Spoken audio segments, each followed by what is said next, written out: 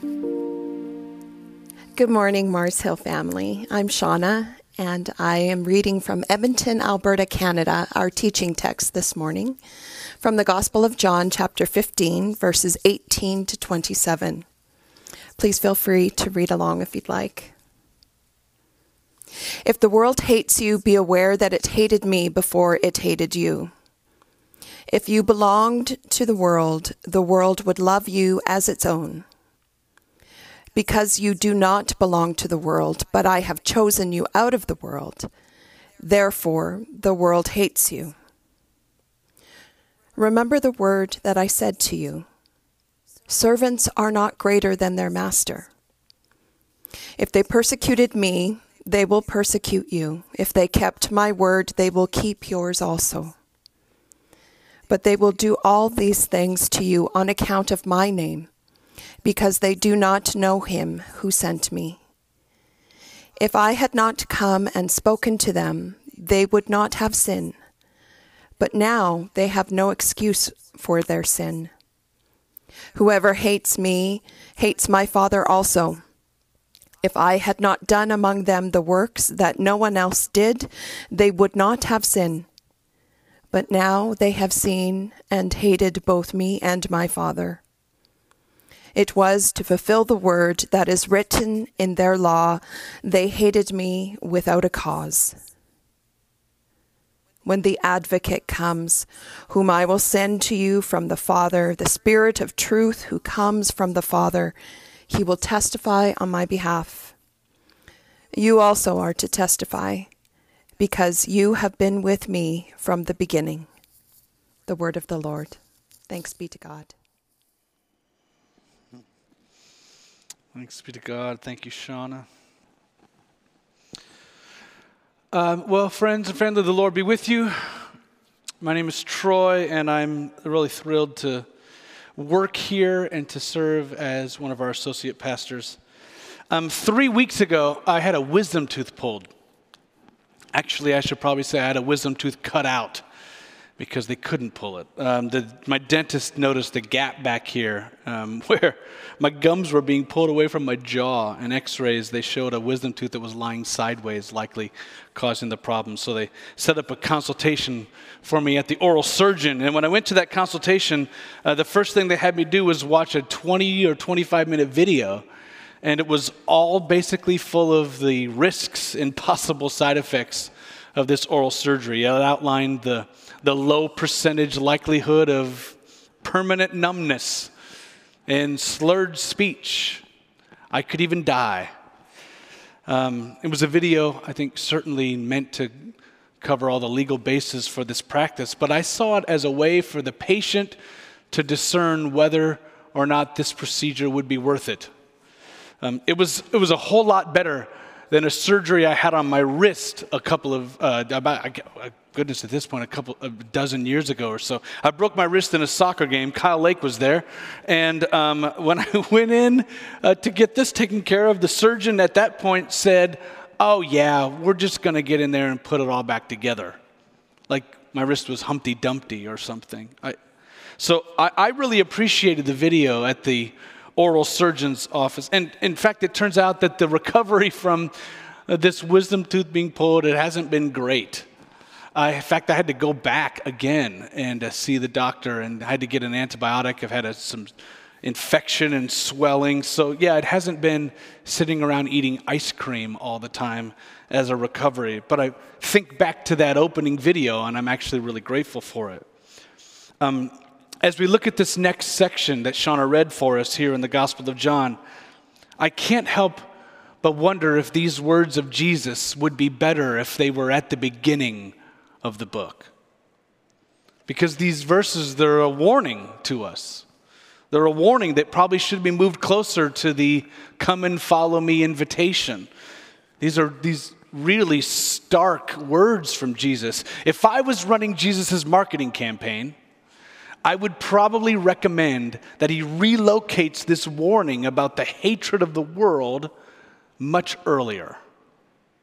Because it's helpful information to know that being a disciple means that you're likely going to encounter intense emotions and opinions and reactions, that you'll likely be misunderstood and misrepresented. I would want to know about the risk of persecution. We've been focusing these past couple of weeks on some of the most loved words of Jesus in the Bible. In fact, just a few verses before this one, in chapter 15, Jesus says, "As the Father loved me, so have I loved you." And then today, we move from these comforting words about Jesus' love for his disciples to these ominous words about the world's hatred for them. It's probably really good to remember that when John is writing his gospel, by this time, the hatred for Christians was already being realized. Persecution by the Romans was real, and the expulsion of Jewish Christians from the synagogues was already happening. And so while John has Jesus predicting and pointing to the future, the original hearers of these words, they would likely already be experiencing them as words coming true. Maybe you already know this, but the reputation of early Christians held by the wider culture was mixed. Here, I'm just going to give a few examples. These were examples of the negative opinions that we find in historical documents and writings from this period. First, Christians, they were considered bad citizens because they wouldn't pledge allegiance to Caesar. They wouldn't participate in the ritual acts that professed that Caesar is Lord. And so they were branded, Christians, as disloyal and dangerous. Many suspected that Christians were cannibals. It was told that these Christians, they had private meals in their secret meeting places where they ate flesh and they drank blood every time they met together. Christians were also accused of being sexually promiscuous. How else could you explain what they called love feasts? Men and women of all ages gathered together in these secret places. And what about all that holy kissing? They were labeled a kind of doomsday disciple or prophets because they were always talking about how the end of the world was near. They talked about the second coming of the Messiah. And they were also seen as anti-family because families were being divided because of this religious sect. Marriages sometimes ended. Homes were split up. Siblings and parents complained about being disregarded, all in the name of this guy called Jesus. Now, we can find ways to defend and even dismiss these perspectives. But I think it's instructive for us to see and to realize that in every age, the first century and in our own age, that the wider culture interprets the way of Christ according to its values and its acceptable practices. So the hatred of the wider culture and the world for the people and for the things of God is never generic. It's always aimed at the specific ways that Christians have lived out their faith. The hatred is a response to the ways that ordinary disciples of Jesus have sought to obey his commands. As these words would have fallen on the ears of the original audience, they would have probably had this sense of affirmation. What they were going through was exactly what Jesus said would happen. These particular ways that they sought to embody the teachings of Jesus, those were the very things that prompted these perspectives and these attitudes from the wider culture. These were believers who fit the description that we find in 1 Peter chapter 4. Peter wrote this, "They do not live the rest of their earthly lives for evil human desires, but rather for the will of God." And living that way gets a reaction out of the culture. This is how Peter describes that reaction just 2 verses later. They, the wider culture, they are surprised that you do not join them in their reckless, wild living, and they heap abuse on you. There it is. Abuse or hatred, all as a result of very specific life choices. Earlier in this letter, Peter describes followers of Jesus, I think in a really helpful way. In chapter 2, verse 9, words you're probably familiar with, he says this, "But you are a chosen people, a royal priesthood, a holy nation, God's special possession." But here is a time when I really miss the poetic sensibilities of the good old King James Version. In that translation, this is how followers of Jesus are described. A chosen people, a royal priesthood, a holy nation, a peculiar people. Now that's a really helpful phrase. No wonder the wider culture stands back with crossed arms and furrowed brows because the followers of the way are peculiar. A few years ago, I read a book that really stretched my thinking about the ways that Christians throughout history have engaged the wider culture. Andrew Walls is a Scottish missiologist. Basically, that means that he studies the gospel and the church and culture. And his book, it sketches out this helpful framework for how Christians have negotiated their relationship with the wider culture, a culture in which they are peculiar and a culture in which they are often hated.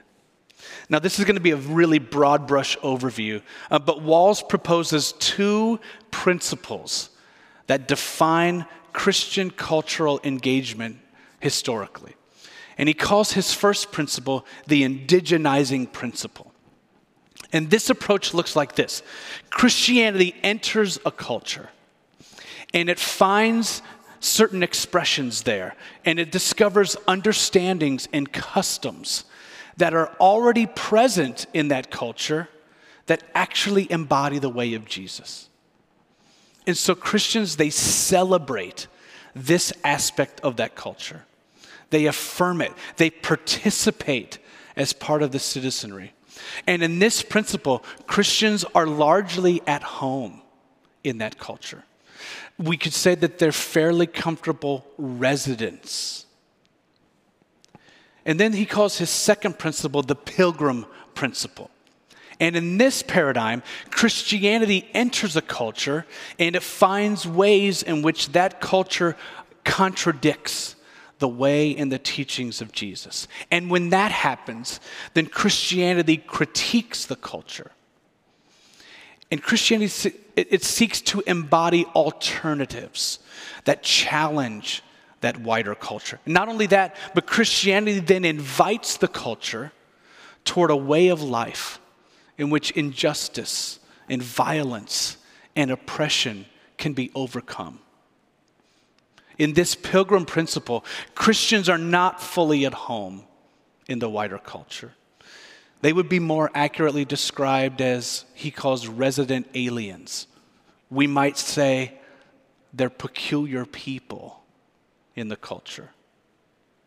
Now, one of the things that I find so helpful about this paradigm is that it acknowledges that both of these principles, they're at play for the follower of Jesus all of the time. There is this creative tension as we negotiate our relationship with the wider culture. We need to rage all the time about how broken and evil the world is, but we also don't simply acquiesce and go along with everything that we encounter. As it relates to the text today, it's the left side of the slide, the pilgrim principle. This is what stokes the fires and incites the hatred of the world. Because that critique and that call to another way, it's frankly never well received. The world hated Jesus, not simply because he lived a peculiar lifestyle, but because he critiqued the wider culture whenever it contradicted the ways of God. And so whenever we, as his disciples, follow that example, then we share in the sufferings of Christ by way of receiving the hatred of the world. I want to bring this close to home. When I consider these principles, and when I think about the example of early Christians, and when I read these words of Jesus in John 15, there's one big question that rises to the surface for me. How might Mars Hill Bible Church embrace our status as resident aliens? And by doing that, ensure that we don't just drift into being fully at home in the wider culture and then fail to be faithful to our vision and mission.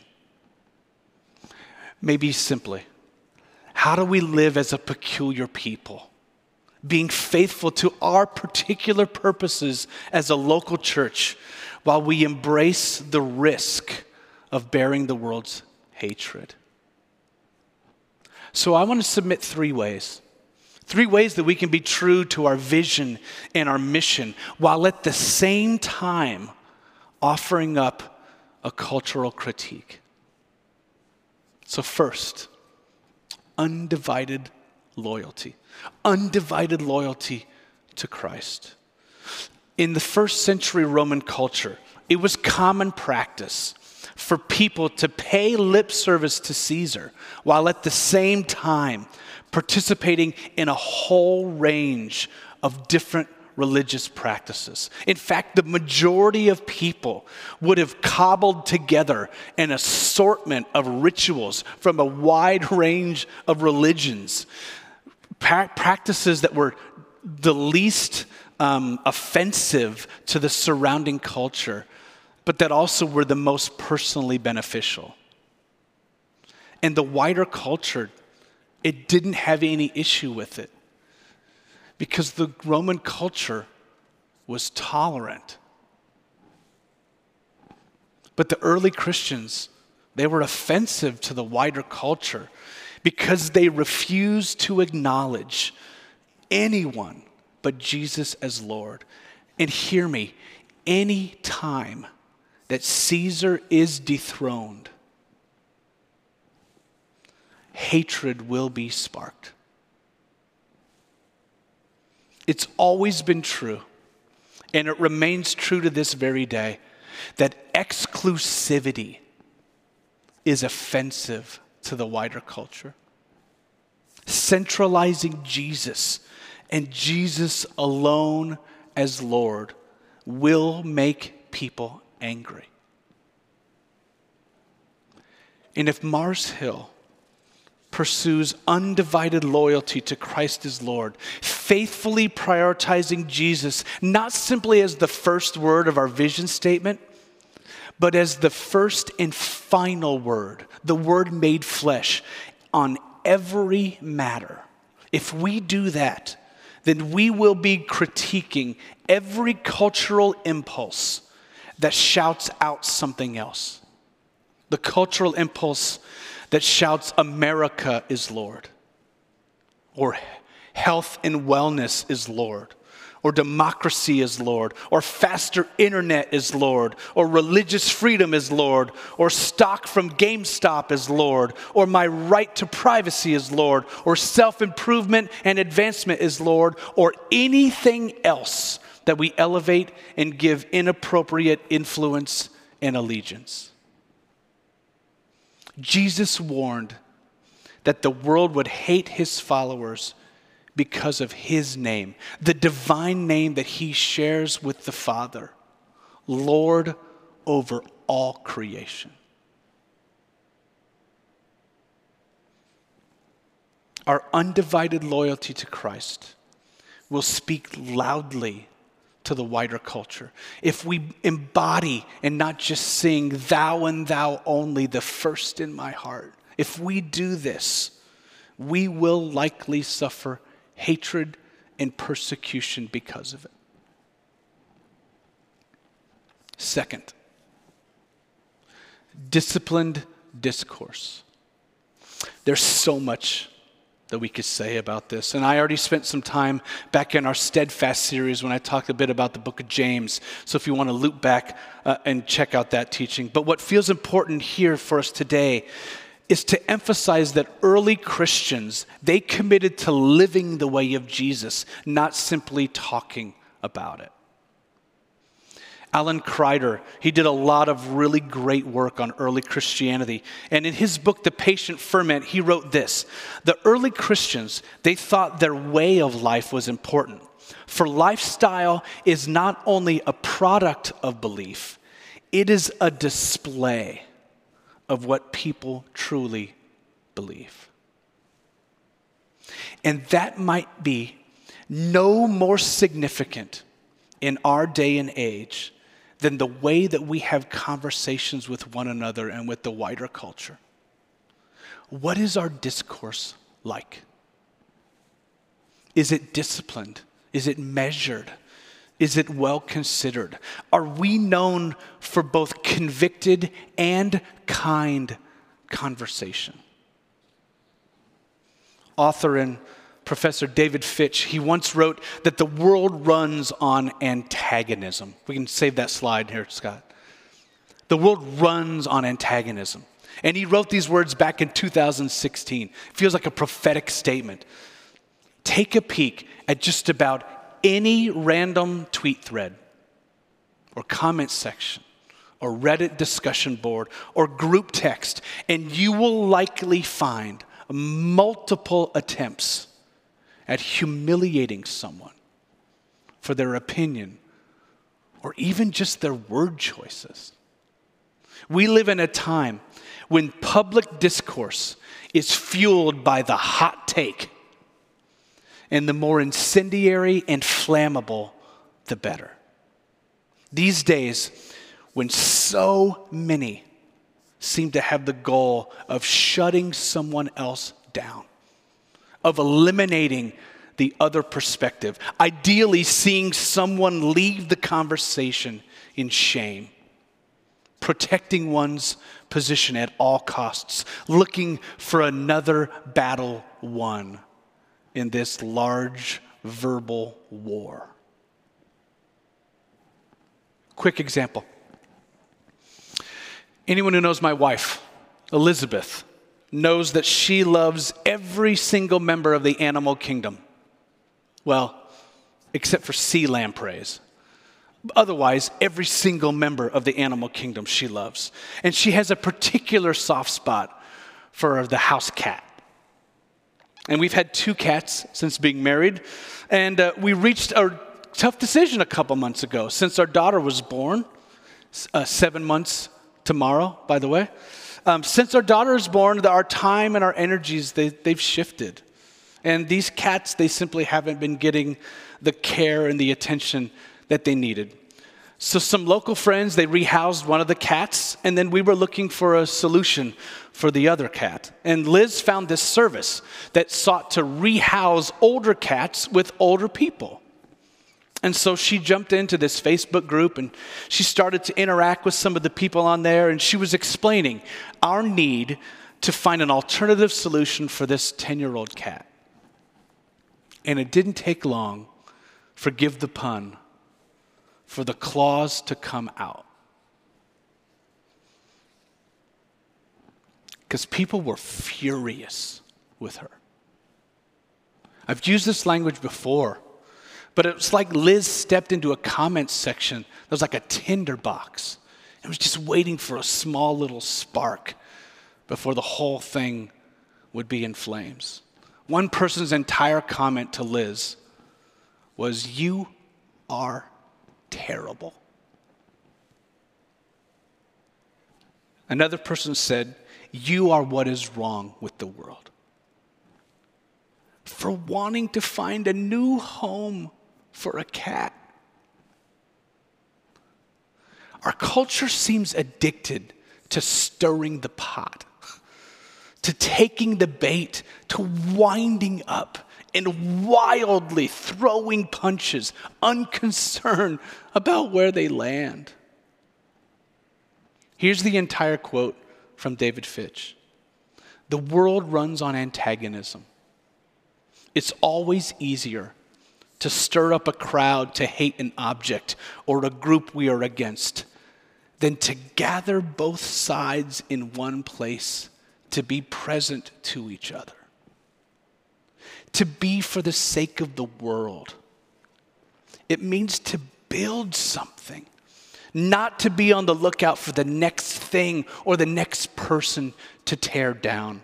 If we are going to be a peculiar people in this current moment, it will require thoughtful and disciplined interaction with our culture and with the people who make up that culture.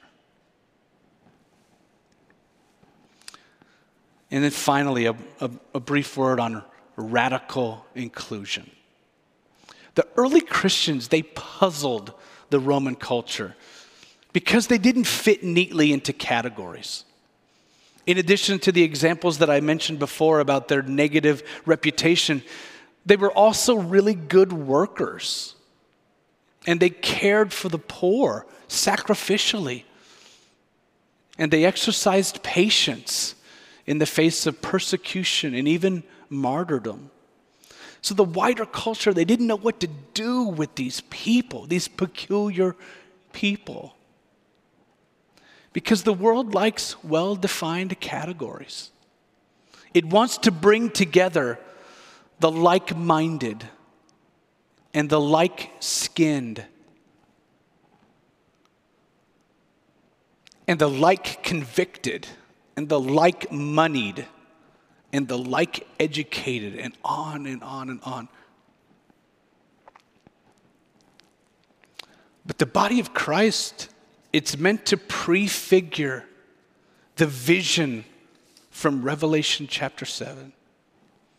A great multitude that no one could count.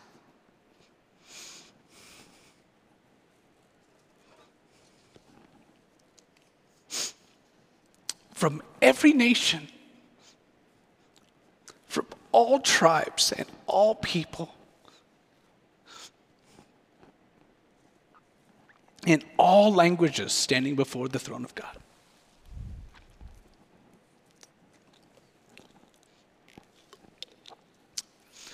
And yet, the impulses of the world to categorize and lump together, these impulses are so sneaky, and they find their way even into the best intentioned people and churches. It's startling to face that in both the UK and the US, more than 85% of all congregations are made up of people of the same race, and most of the time people of the same social status.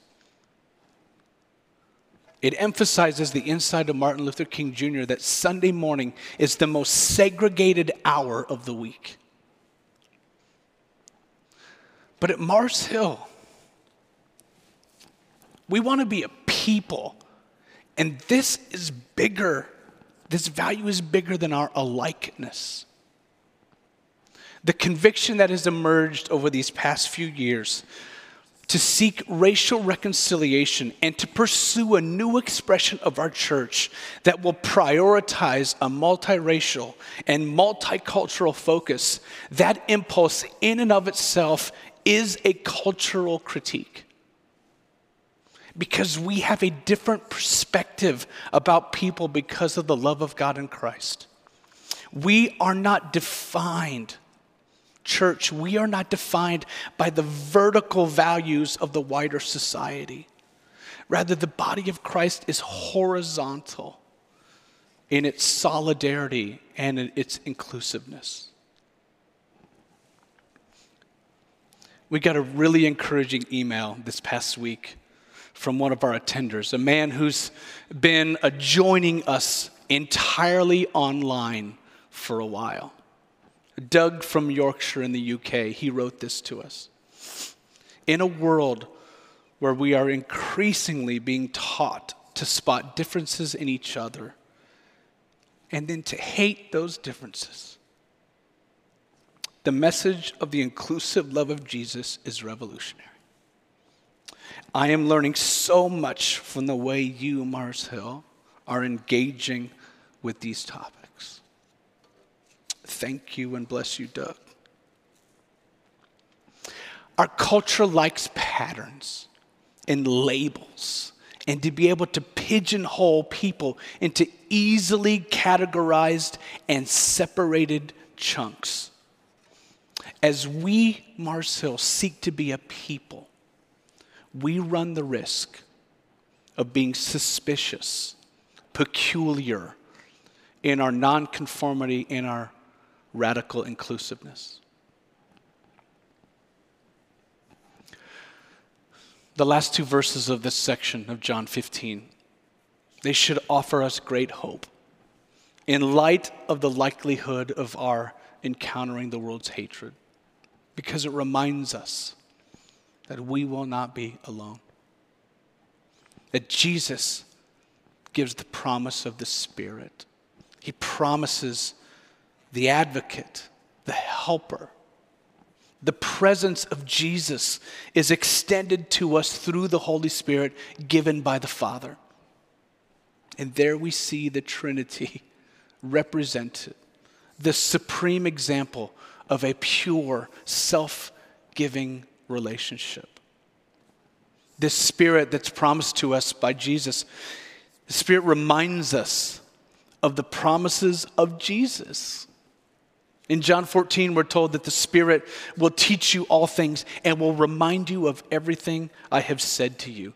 Words of comfort and strength and encouragement. The Spirit also empowers the followers of Jesus to testify as well, to interact with the wider culture, to speak truth while bearing the burden of the world's hatred. So as we close, remember these words from Jesus in the other Gospels and receive the empowerment of the Holy Spirit. In Matthew 10, at that time you will be given what to say, for it will not be you speaking, but the Spirit of your Father speaking through you. Mark chapter 13. Say whatever is given you at that time, for it is not you speaking, but the Holy Spirit. And Luke 12. For the Holy Spirit will teach you at that time what you should say. As Dale Bruner so beautifully wrote, the Spirit is given to us as a gift to a hated church from a loving Lord and a devoted Father.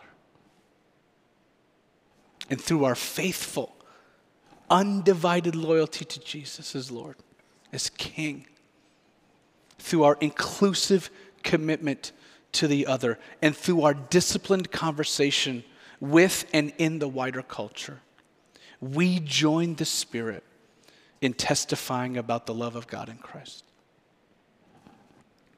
May it be so. So let's pray together. Let's pray what we sang at the start of the service. God, would you be our vision? Would you be our inheritance? Not the world's empty praise.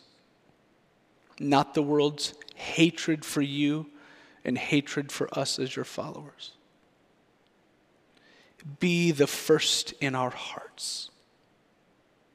Be our treasure. Be our best thought by day and by night. And may your presence be our light, O ruler of all. And amen.